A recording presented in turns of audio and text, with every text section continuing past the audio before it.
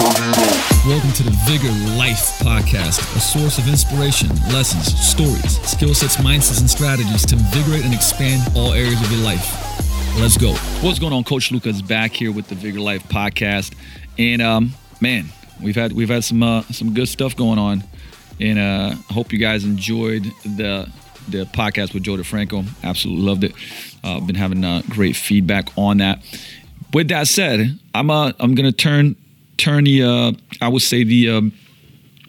let's just say we're gonna turn the focus a little bit on today again on some points that I think are massively important when it comes to leadership, right? And I talk about this a lot, like teamwork, leadership, running teams.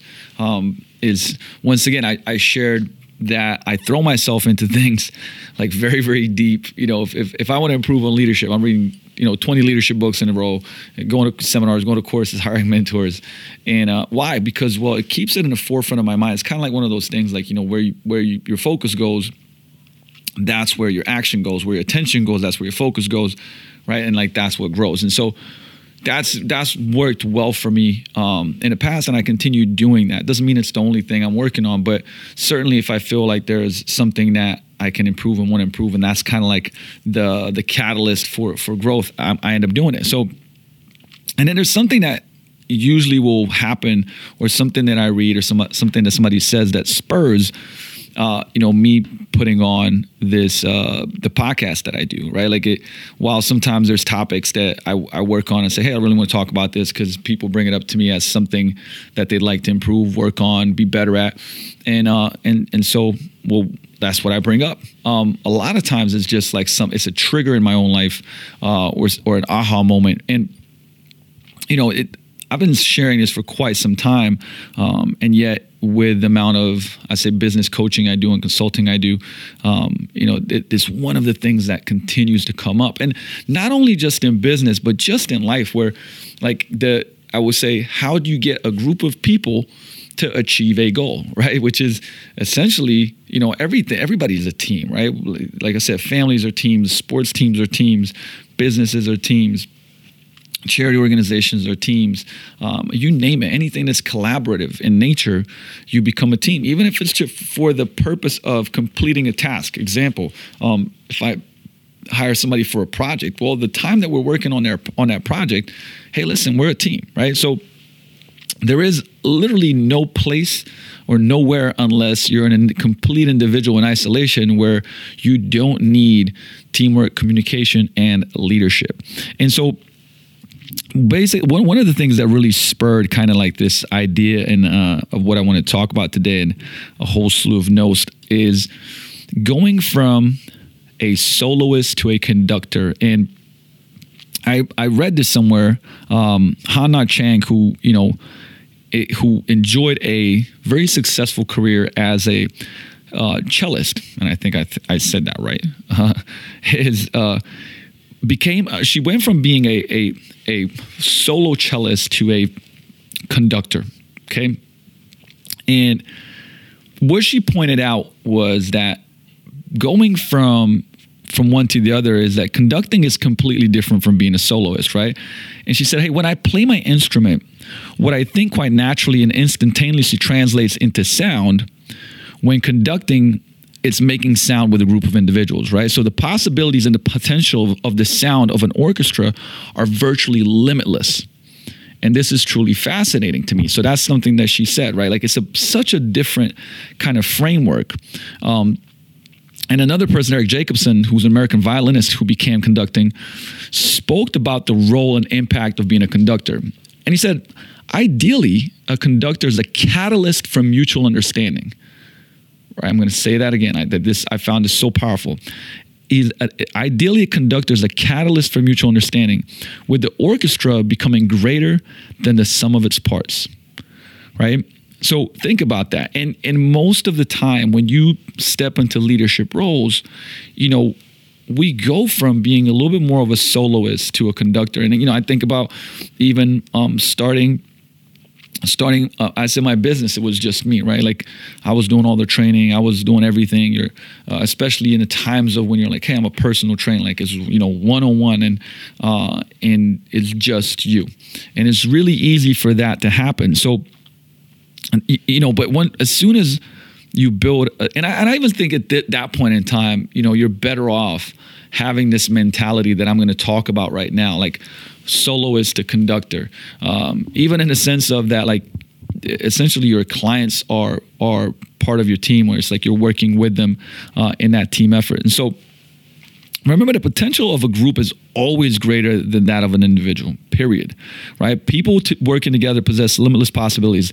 They can work together to do something greater than themselves. And I feel like that's the key to really kind of spurring, I would say, teams towards something greater, right? It's to like show them like, hey, listen, this is bigger than us. Like this, like I can't, Vigor Ground, I can't do it myself. Period, right? While it's easy to go like, well, but you're the owner and this, that, and the other. The truth is, like, I can't do it myself. There's a lot of amazing people that have been a part of building this and continue to. And honestly, to make it what my vision is, like our vision is, it's our vision. Like we need a team, and I need to be a conductor, not a soloist, right? And the thing is that like and when you build something special together, like guess what? Everybody enjoys the journey more. But the thing is, I mean, that doesn't mean that, working together doesn't have its own challenges, right? When you transition from soloist to conductor, there are just some realities that you have to face. Now, and these are like the 5 realities that I wanted to share, because I guarantee you'll find yourself being in one of those places. So if right now you're in a space where you're like, I want to work better with my team or as part of a team, right? And because maybe, like I said, there's a sub team and you work for a big, like I've gone in to consult for Boeing and some other big companies where, there's subsets of like divisions, and then there's teams. There's smaller teams that are part of bigger teams that are part of bigger teams. And essentially pretty much most people find themselves inside of a team. But as a conductor of that team, right? And remember, sometimes you're a part of a team and you're not leading that team, but you're leading another team, which may be like at home. So hear me out, because this will apply to every single one of those situations and scenarios. Okay, so number one reality that you have to face. This was such a big thing. About 3 years ago, I was just, frustrated a lot of the time, and until I realized this, okay? And I actually would be pointing fingers and be like, man, like, people don't push as hard as me and move as fast as me and so on and so forth. And so the number one reality that you have to face when it comes to shifting from being a soloist to conductor is that you have to go slower so you can go further. Yep. I'm pausing just like that. Going slower so you can go further. It really is that important. Like, think about this, okay? So, like, you've probably heard the old expression, like, it's lonely at the top, and definitely applied to leadership. But think about that statement, right? If you're at the top all alone, where are the people you're supposed to be leading? Powerful question.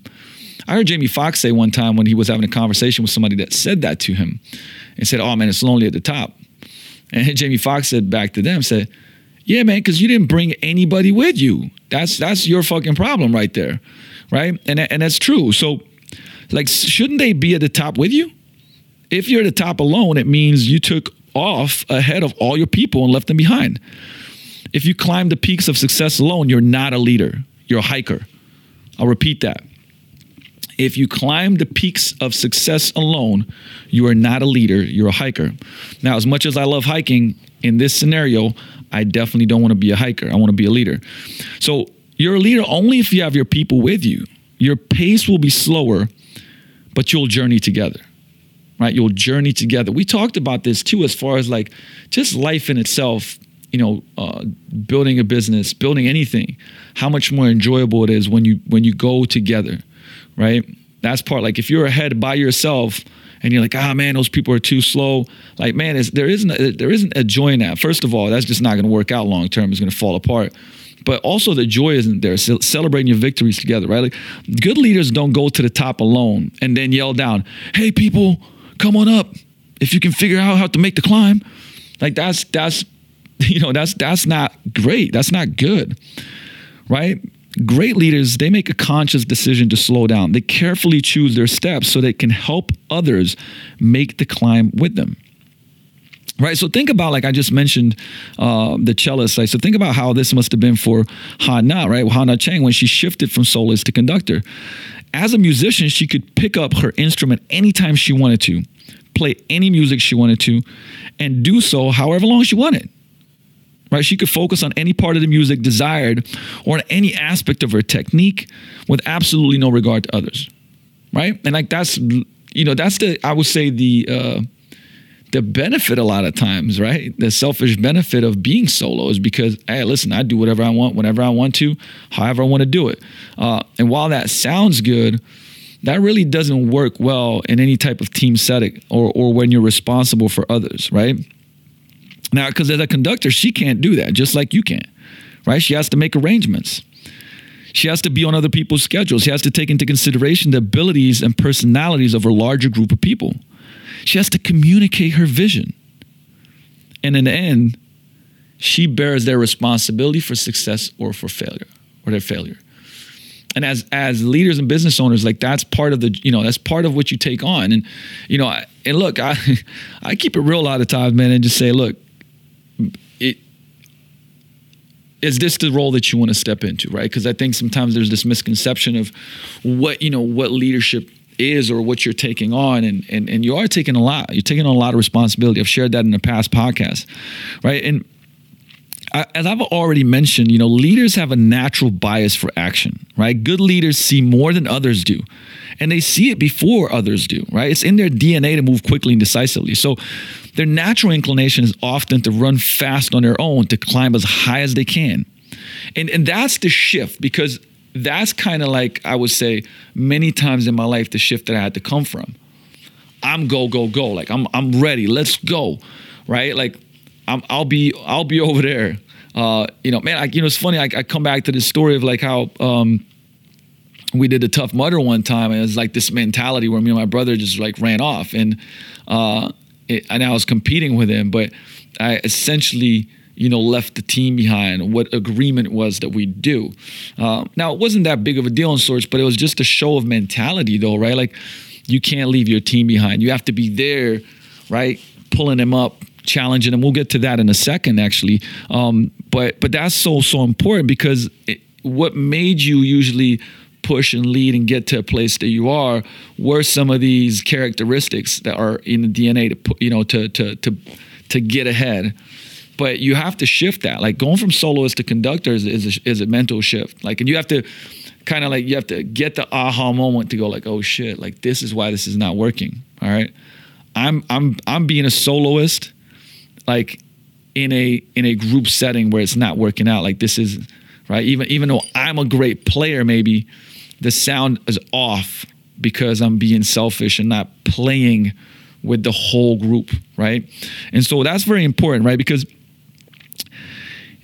to lead others successfully, leaders need to travel with their people, not run or climb ahead of them. I'm going to repeat that. To lead other people successfully, leaders need to travel with their people, not run or climb ahead of them.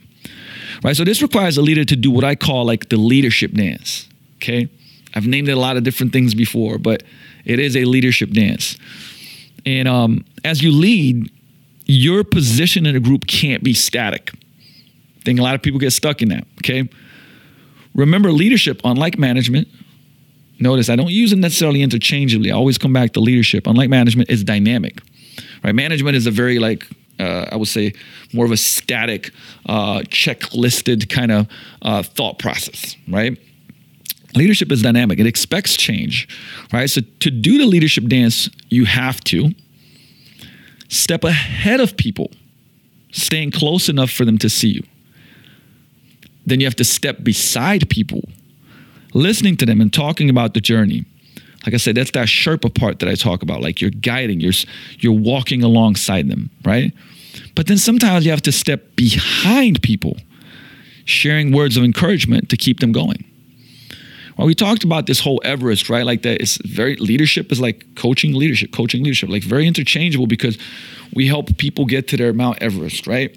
And the Sherpa, you're their guide to their Everest. Now, sometimes the Sherpa, like I said, has got to get ahead and close enough to so that they can see you, but so they're pushing the tempo a little bit more. Not too much though, but a little bit more. And sometimes you got to give them your hand and pull them up on tough parts and tough areas to climb, right? Most of the time you're beside them, listening to them, talking about their journey, helping them out, guiding them, coaching them, right? Sometimes you got to get behind them, sharing words of encouragement, pushing them, right? But most of the time you're going to be beside them.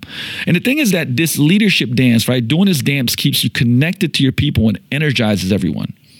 And that's important, because healthy organizations and teams are not about the person who leads them. They're about everybody who's in them, right? They're about everybody who's in them. You're going to notice I'm going to like turn that music down a little bit inside of the gym. Thank goodness for controls. So being a good leader is about helping people reach their potential. Right? That doesn't happen unless their leader is willing to slow down and take the journey with them. Like that is massively, massively important. Okay. And honestly, like that could be a point enough to stop. Because if you found yourself in that, like going like, holy shit, like I'm still too much of a soloist, right? That's a big aha moment. Okay. Number two realization that you have to have is that recognizing that you need others. Right? Recognizing you need others. So another reality you must recognize when transitioning from soloist to conductor is you need other people. Like you can't produce the music of an orchestra when you're trying to be a one-man or one-woman band. And, Zig Ziglar was a big influence on me. Like, I mean, if anybody has been in business, been in sales, been in, I would say in leadership, if you haven't read Zig Ziglar, he's an OG. And basically, like, one of the things that he said was, if you help enough people get what they want, you'll get what you want. Right? And once I made that discovery, I began creating an environment where people work together to add to one another's strengths and offset one another's weaknesses. Right? I've shared before, like, man, like I certainly have some very, very, I was just like my genius, right? But at the same time, I also have my weaknesses. And having people compliment that, and bringing your weaknesses up is great and all, but like having somebody compliment that is very, very important, right? And I ask others to come alongside me and make up for my leadership deficits, right? And I, in turn, work to apply my strengths to their weak areas. Think about that. I apply my strengths to their weak areas, and other people apply their strengths to my weak areas, right? I just made it my goal to cultivate an environment where we put completing one another ahead of competing with one another. That's powerful, right? Complete one another and not compete with one another. Notice the difference between these two attitudes. Now, I would certainly say, like, as you kind of go along the ride in life and in business, like these things, you kind of start figuring them out. Unfortunately, sometimes you figure them out because of painful realizations, right? Like I said, a lot of this, it takes dropping the ego, right? It takes having to, for me, a big time of, I would say, just life was like chasing significance. So then it's hard to let go of certain things because you're like, no, I'm significant. Like I'm the man, like I'm this, I'm in front of the band and I'm playing and like, this is my show. You guys are just the backup, right? Like, and when you have, and sometimes it's not a conscious thing. It can be a subconscious thing, but your behaviors show that. And so you got to check your behaviors. If you're still like, you're part of a band, but like you're really kind of like behaving like a soloist, and that can flare up. So just remember this, because it's a very easy, it resonates and it sounds, right? Competing versus completing, right? So when you compete, you have a scarcity mindset. Those people that are competing, they have a scarcity mindset and they think win-lose, right? They're like, nah, somebody's going to win, somebody's going to lose. When you're on a team, like that's not the perspective that you want to have. You practice single thinking, right? You think singularly. You think me, how do things affect me, and how do you don't really think about how you affect others. And it excludes others. Like you don't really give a shit about others, right? Because it's like you're competing. It's like, no. It's me against everybody else. So it's do or die, right? Where completing, there's an abundance mindset with completing. you think win-win. I've talked about this before. Like these days, to me, it's like if I can't create a win-win situation, I'm not going to go into it. Even if I win and the other person loses, if you're part of my team, a part of my, I would say, environment, like, man, like I'm not playing that game, right? Now, if this is a different story, if our team is going against, somebody else, but even then, like I said, in many scenarios, if there's collaboration and there's teamwork, it's got to be win-win. Like everybody on my team's got to win. And also in completing, you include others, right? You don't exclude others, you include others. So completing culture creates wins for everyone. It lifts morale. It encourages team members to make one another better. People enjoy working in an environment like that. Like obviously, if you've done enough of the study of just social environments and tribes and teams working together, like we know that like obviously psychological safety is important and is a big part of that. Like if people are like, hey, this person's on my team, he's got my back, I feel safe, I can share my struggles, I can share my pains and fears and desires and dreams. Like that is a great environment to work in. It's been proven that those are the most successful environments. Even when the talent is not the best, those are the teams that win, right? So as I create a culture environment where completing is valued, I better understand how I need others, right? And that's been a journey for me. And I also began enjoying what we're doing together. Like honestly, that's probably one of the most fulfilling things is creating something meaningful with people that I care about. Honestly, there's very few things in the world that are better than that.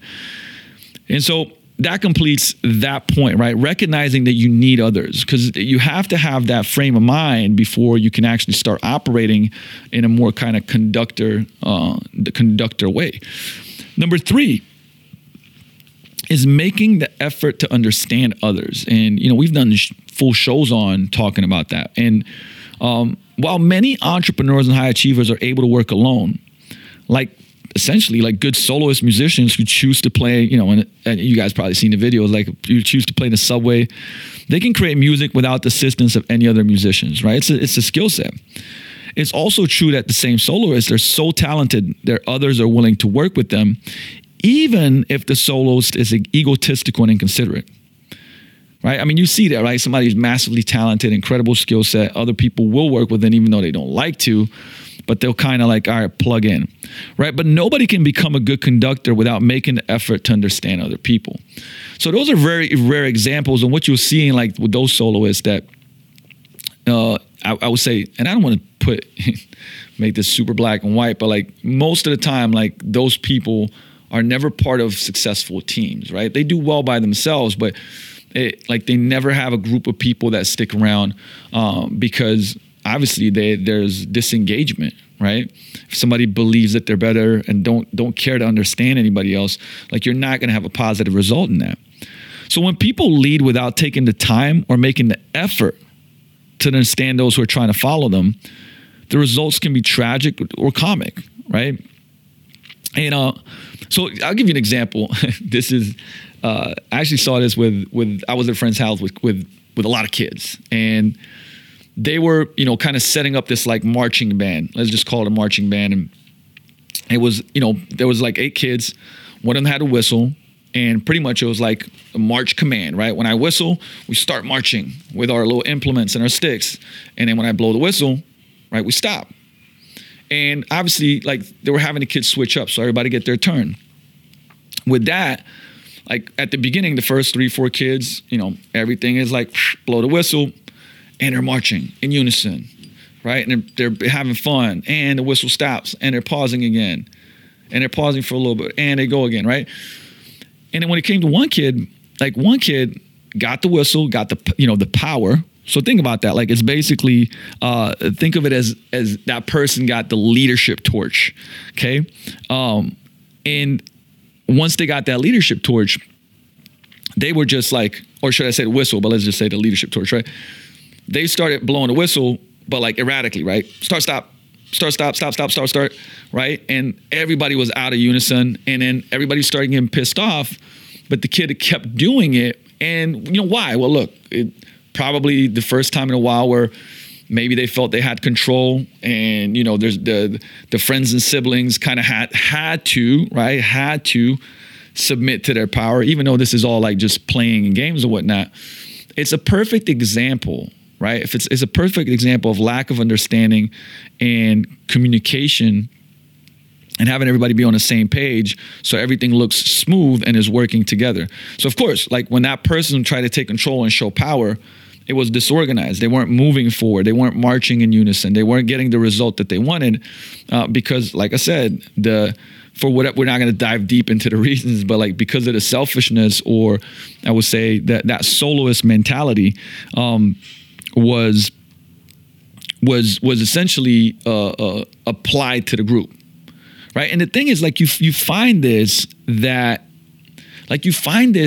in so many scenarios, and you go like, man, I don't know why this is working. Or a lot of times if you start pointing fingers, and I've done that before too, like where I was having this kind of soloist approach and started pointing fingers about how everybody else is not understanding. And, and obviously this is where kind of you got to point the finger, and point it right back at yourself, because take responsibility. Like I said, especially if you're the person that's in the leadership position, like you got to start checking yourself. You don't want to be that person where, is driving down the wrong side of the freeway going like, man, look at all these idiots driving the wrong way, which the likelihood is that it's you, right? It's like not 99% of people driving the wrong way. Man, it might be you driving the wrong way, and you got to make that decision. And another way that I looked at this, while I haven't danced tango since I was in 12th grade, because we had to, long story short, like you do this, we call it matura. Matura is, I don't know, like graduation, like in like what we call our secondary school. And we do all these dances and classical dances, and we do tango. And one of the dances was tango. Like we had to do a tango number at our graduation with our partner. And as we were coaching for it, the dance instructor was telling us that like that in tango you cannot lead without having the sense of the follower. So the follower has to be able to trust the leader, and she must be able to move with him with the music. Only together they can accomplish the dance. And that cooperation, understanding also applies to good leadership, right? Actually, the leader in tango is trying to make the other person look great. Think about that. That's deep, right?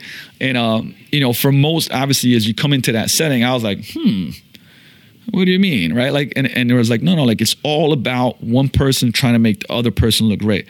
And that's your whole motivation, right? Like, you're synced up with the other person, and you make it as smooth as possible so that they look amazing, right?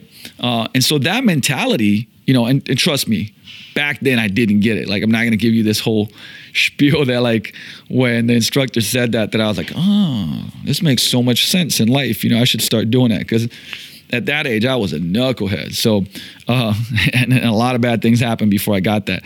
But like now, like I said, looking back, that was like, it made me think of that. And it's certainly like, if you have that approach in life, whether it's even in your personal relationships, right?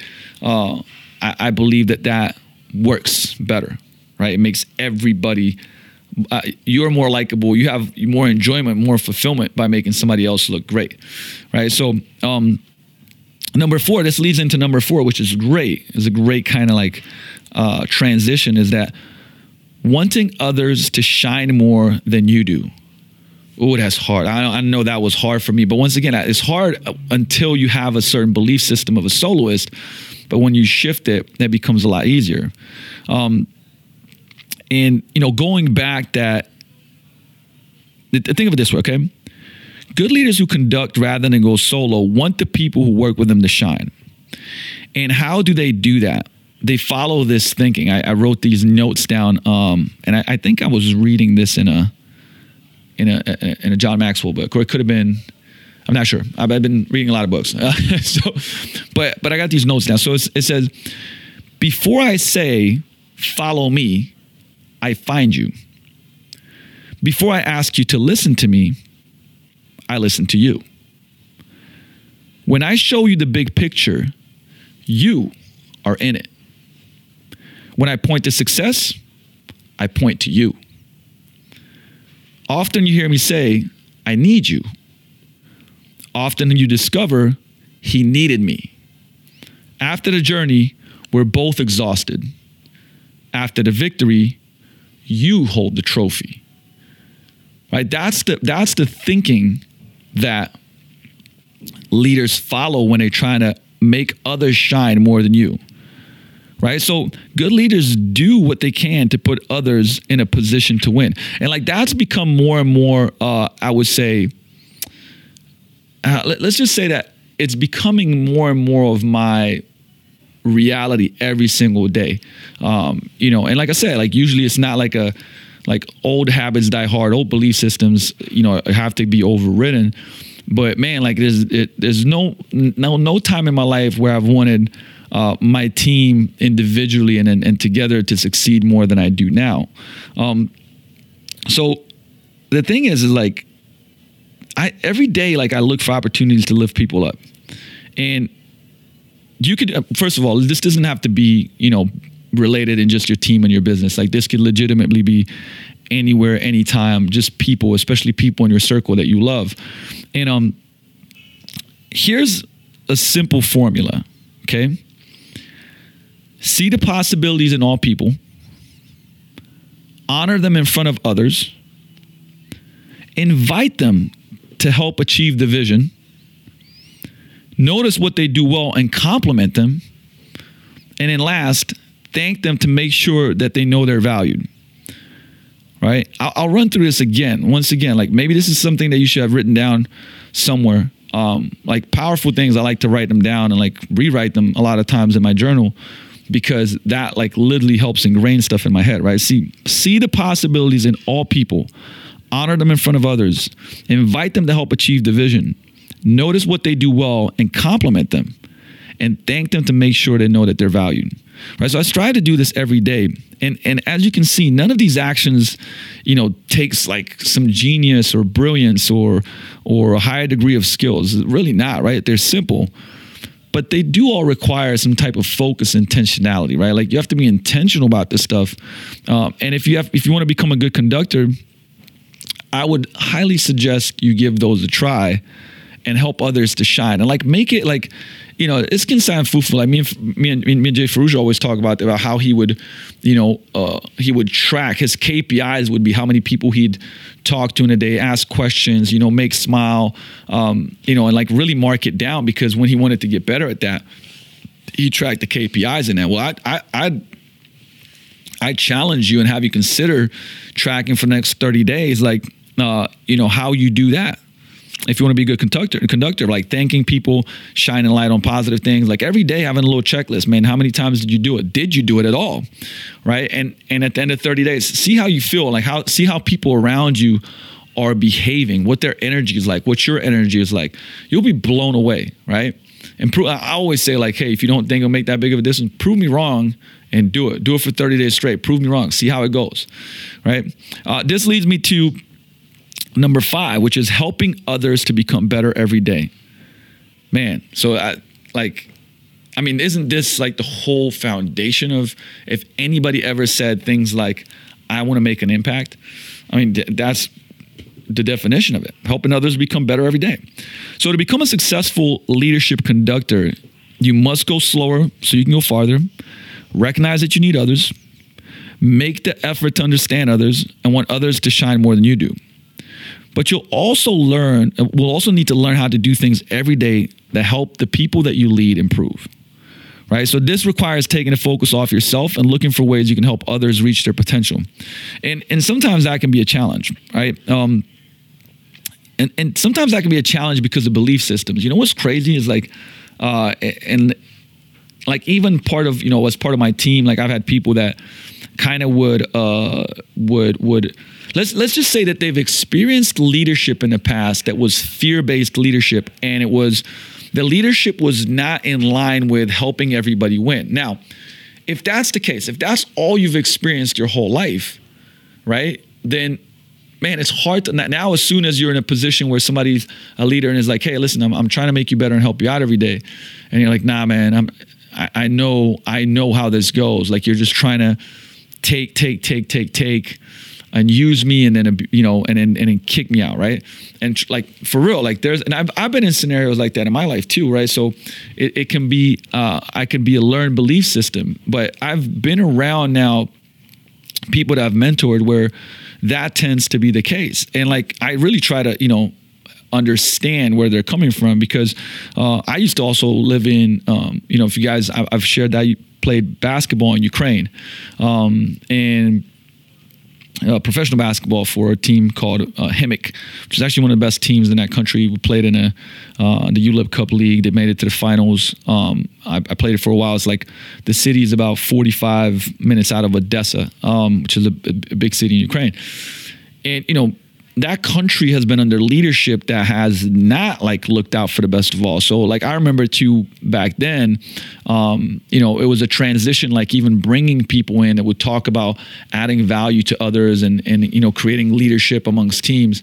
And it was, hard to shift the beliefs. Right. And so, asking the question of like, hey, how many of you have been hurt by leaders?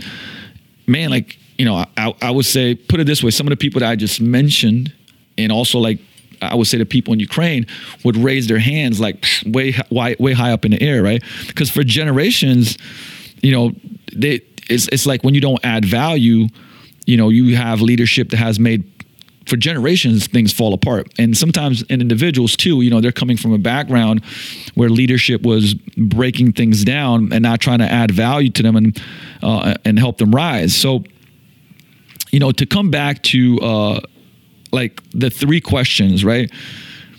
The three questions that followers ask of their leaders, or I don't like the word followers, but like I would say your team or the people that are part of the tribe ask of their leaders. And number one is, do you care for me? Right? Do you care for me? Number two is, can I trust you? And then number three, can you help me? Right? And obviously, if you can answer those, because two of those questions, one is about like value and like competence and stuff, but two of those are questions about care. Like, man, are you looking out for my best interest? And if you can, answer those, then obviously like there's value being given there, and there's I would say a positive focus on helping somebody improve, right? So thinking about that, right, that you have to first of all believe that helping people, adding value to them, and using influence to improve their community, that's something like that people want to be a part of. It's something that like you have to share. And like, that's one of the things that, like, I mean, obviously in the fitness industry, think about what we do, like constantly bringing it back to that. It's like, man, like we live in a world of like, the more value that you add, going back to that Zig Ziglar quote, that the more value that you add to others, the more you're going to get what you want, right? It goes back to that same thing. But hey, listen, like, once again, when you're speaking to people and you have people in your on your teams or individuals, and like I said, whether it's friends, family, businesses, that maybe, like I said, they have a history of leaders breaking things down and not lifting them up, there has to be a frame shift, and you have to create that frame. Right? You have to be the person that goes back and goes like, hey, do I care for you? Hey, can you trust me? Can I help you? Right? Like, and constantly reinforce those things and actually show that that's true. Like, you'll be on a winning path. Right? So you have to change your focus from receiving to giving. Like, from soloist to conductor, like that's one of the main things that you got to look at. And as a younger leader, and maybe I wouldn't call myself that, like in certain times of coming up, at least not nowadays, but like, hey, look, we all learn, right? I was focused on how people could help me, and not on how I could help them and add value to them. And, once I stepped into the coaching and the fitness industry, that was a big shift for me, because I was actually drawn to that, because a good chunk of my life was, I was living in a significance yet scarcity world taking, right? And I wanted to turn things around. And my thinking back then was selfish and also short-sighted, right? And having lived in a kind of socialist country early in my life, I kind of should have known better, about the sowing and reaping principles, right? Sowing always precedes reaping. And as leaders, our question these days should not be, will I reap a harvest? Instead, it should be, have I sowed the seeds today? Right? Have you sowed the seeds today? And even though, look, I know the metaphor is changing from music. We started with music and now we're in farming, but stay with me here, right? So, said another way, I'm trying to add value. Am I trying to add value or take value? Am I focused on receiving or giving? As a soloist, it's just very easy to make everything about yourself.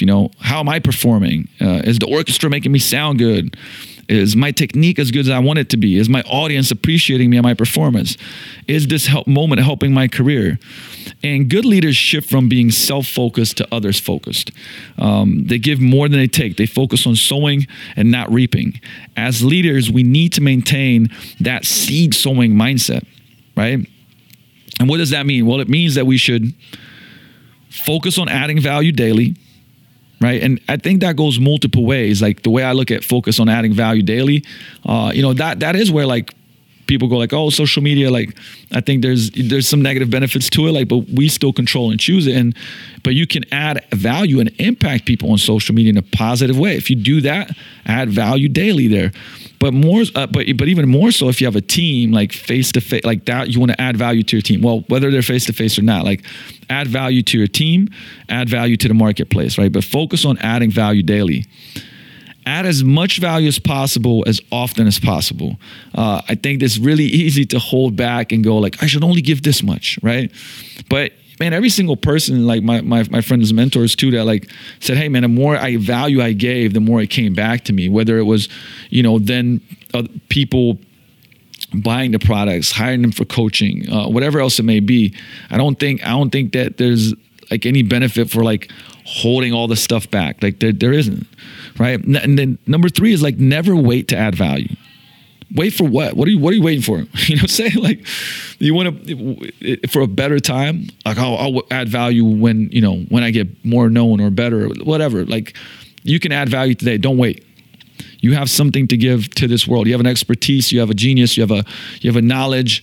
And as long as you know more than somebody in a certain area, like then you can add value. Give without keeping score, so motives stay pure. I think that this is a really easy thing to kind of slip off of, right? But when you start doing stuff and subconsciously you go like, all right, man, now I've already done this many things.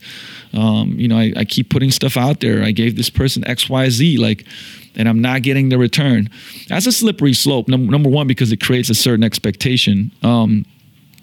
But we talked about expectations, right? When life meets or exceeds your expectations, you're happy. When it doesn't, you're unhappy. So it can create this cycle of like, you have all these expectations, and you're keeping score, and then you're not getting what you expect, and all of a sudden you're pissed off and unhappy. And that's going to break the cycle too, right? It breaks the cycle. And welcome. This one is key. Like, man, I was down in Miami with my great friends, Mike DeSanti, and he said something similar to this, but it resonates so true with me. Is like, welcome any return as an unexpected blessing. If you live life like that, like think about that, right? Like you just give with just absolutely no kind of expectation of receiving. You're like, the gift is the giving, right? The gift is to be able to add value to your people. Like that's the fulfillment in itself. And then anything that you get in return is just an unexpected blessing. Like imagine living like that. And like that, I mean, I sure can't tell you that I'm there fully, but certainly way, way, way more. This is how I've shifted my belief systems and thinking. And here's the thing, like I'll finish off with kind of like, how this cycle works. Okay. This is how it works. Your belief drives your anticipation, right? Because you have a certain belief, you start anticipating it. That anticipation drives intention. So now you start becoming intentional about something, right? Intention creates focus. Or should I say intention helps us prioritize focus, right? Then focus helps us see opportunity. Only when we see the opportunity are we able to take action on it. And when we do it, when we take action, it inflames our passion to do more good. That in turn fuels our belief.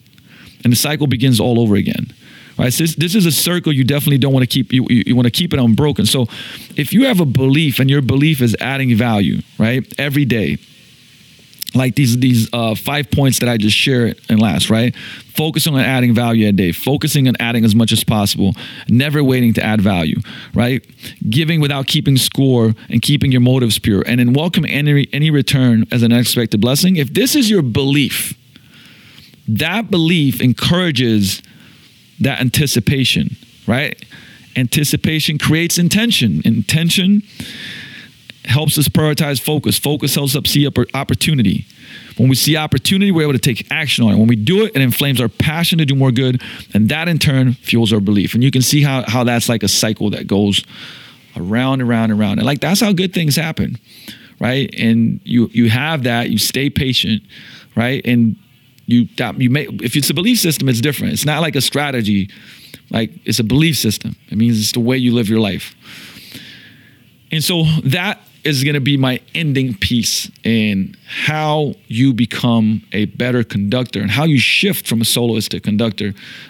Because as long as I've been doing it, studying it, getting better at it, I can continue to get better and better and better and better at it. And like, I don't think there's no ending. There's no peak in this one. It's like, how can I be a better leader for my people? Like, man, like there's, how can I be a better part of teams, right? How can I be a better contributor to the things that matter in my life and the people that matter in my life? And, there is no limit to that. There should be no ceiling. You should continue to want to get better, even if you are the best. And there's a saying that you guys I know have heard. It said, good is the enemy of great. Everybody's heard that. But also remember that the best is the enemy of better. That's deep. But what does that mean? Like if you start believing that you don't need to learn anymore because you're the best, and like you're like, man, I don't really need to get better. That's the enemy of better. And your goal should be to be better every day, no matter where you're at. Like even if, I don't know, there is such a thing as I'm the best in the world. It's the enemy of better. And so you got to keep getting better every single day. And if you want to be a better leader, constantly study leadership, study communication, study teamwork, right? And you'll get better at it. With that said, I think I didn't even take a sip of Bang this whole time. As always, hey, look, apply this stuff, right? Like apply it. What did you hear? What did you hear me saying, right? Write it down. Like, what did you hear me saying? What stuck out? What's the thing that you're going to apply specifically, right? Because even if I say add value every day, because I'm talking about concepts here, what does that mean to you? Does that mean you're going to write, a mix of an email, a blog, do an in-staff, share something, with a coach every single day that's going to help them get better? Like, what is it that you're going to do? You're going to like do something like teach a lesson to your kid in a positive manner. Like what, what I mean? Like write the specific thing down that you're going to do and just work on that one thing. Even if you heard, 10, 8, 5, 15 things that stuck out at you, what's the one thing that you're going to do and move forward? Like I said, you got to take, the knowledge and turn it and integrate it into action and transformation. So do that. Let me know what that is. With that said, as always, hey guys, like love the reviews, love the 5-star reviews, but just love you guys like writing out, what you love about the show. Keep that coming. Really appreciate it. Appreciate your time, and I will see you in the next episode that's coming up. And I can't even tell what it is yet, but we got a special guest coming on, so I'm excited about that. Peace out. See you next time.